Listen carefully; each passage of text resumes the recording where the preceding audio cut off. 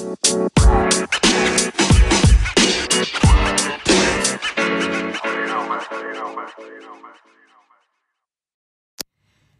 you want to start running your business in the way that a CEO would, you need to start thinking and acting like a CEO, even if you're a business of one.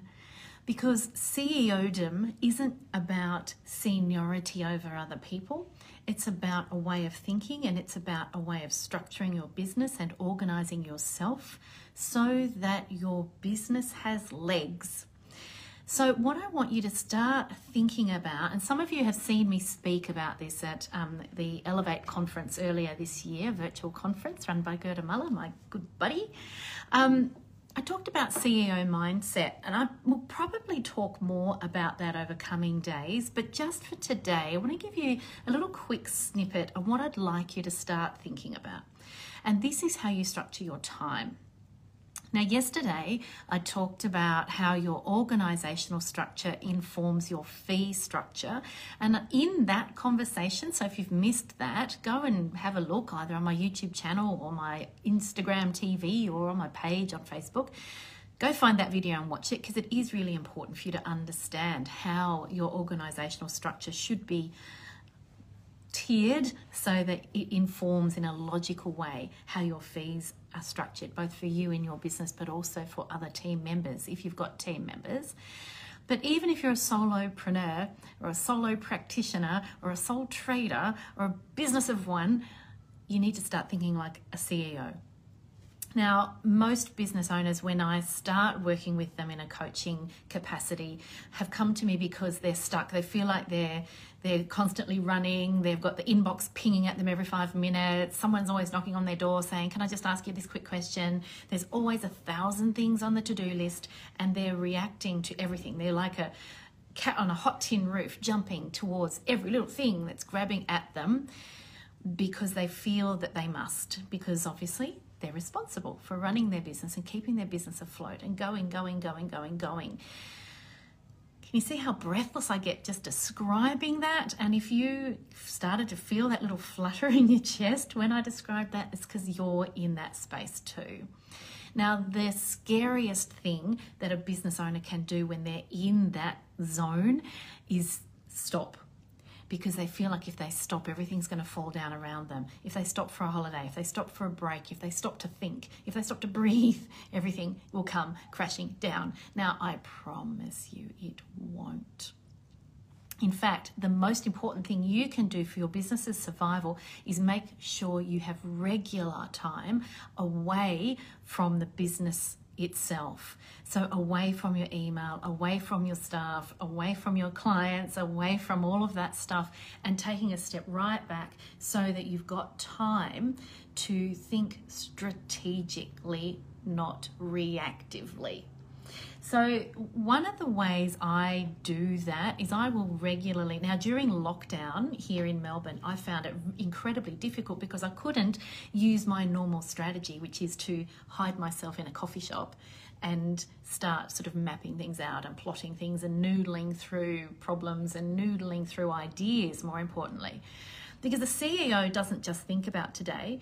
A CEO, Chief Executive Officer, they're not just the boss.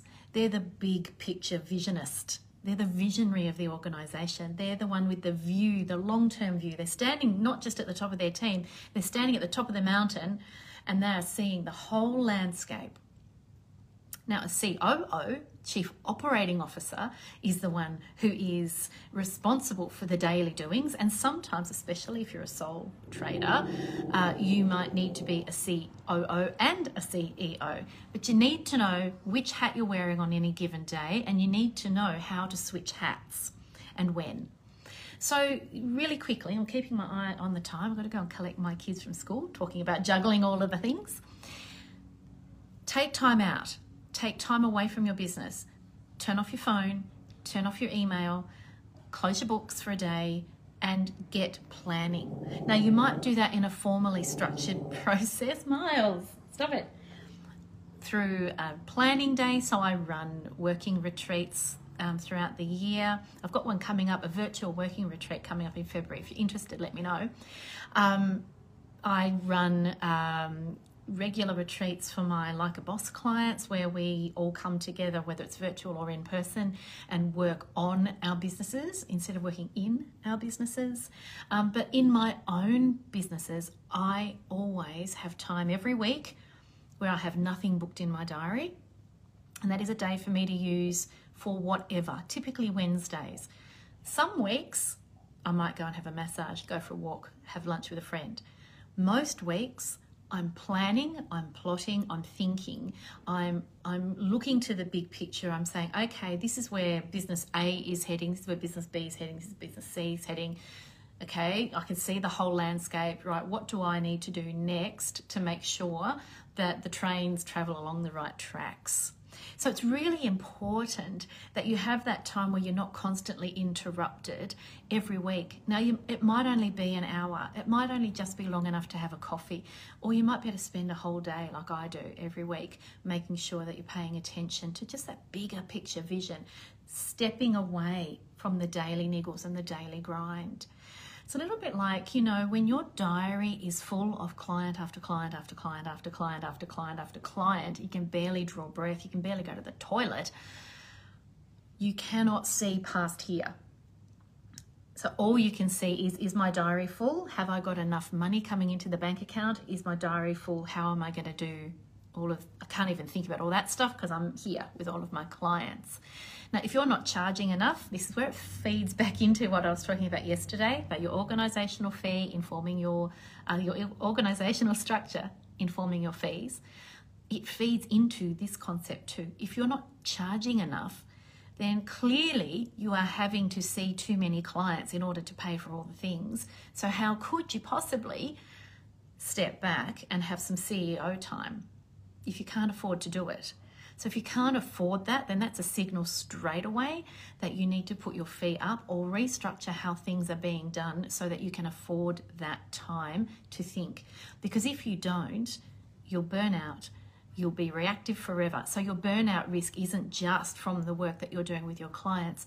It's burnout through management fatigue as well, because you're constantly jumping like a cat on a hot tin roof, like I said before. CEO time is protective for you, it's strategic for your business, and it makes you a better business owner and better at what you do because you've got that time away to reflect, to catch your breath, to identify what you need for you to be able to be even better at what you do, for your team to be even better at what they do, and for your business to have legs. Like I said yesterday, the best way to serve your community is to stay in business, to do great work and to be a great service to your community. You've got to stay open, right? And there are lots of things you need to think about to make sure that can happen.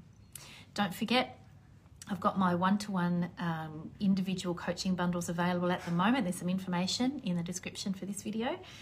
Let me know if you would be keen to do that because there are limited spots available. So either dive straight in if you know that you're in like Flynn, dive straight in, book that stuff for you before somebody else does. Otherwise, feel free to send me a message if you've got questions, and I look forward to talking to you tomorrow.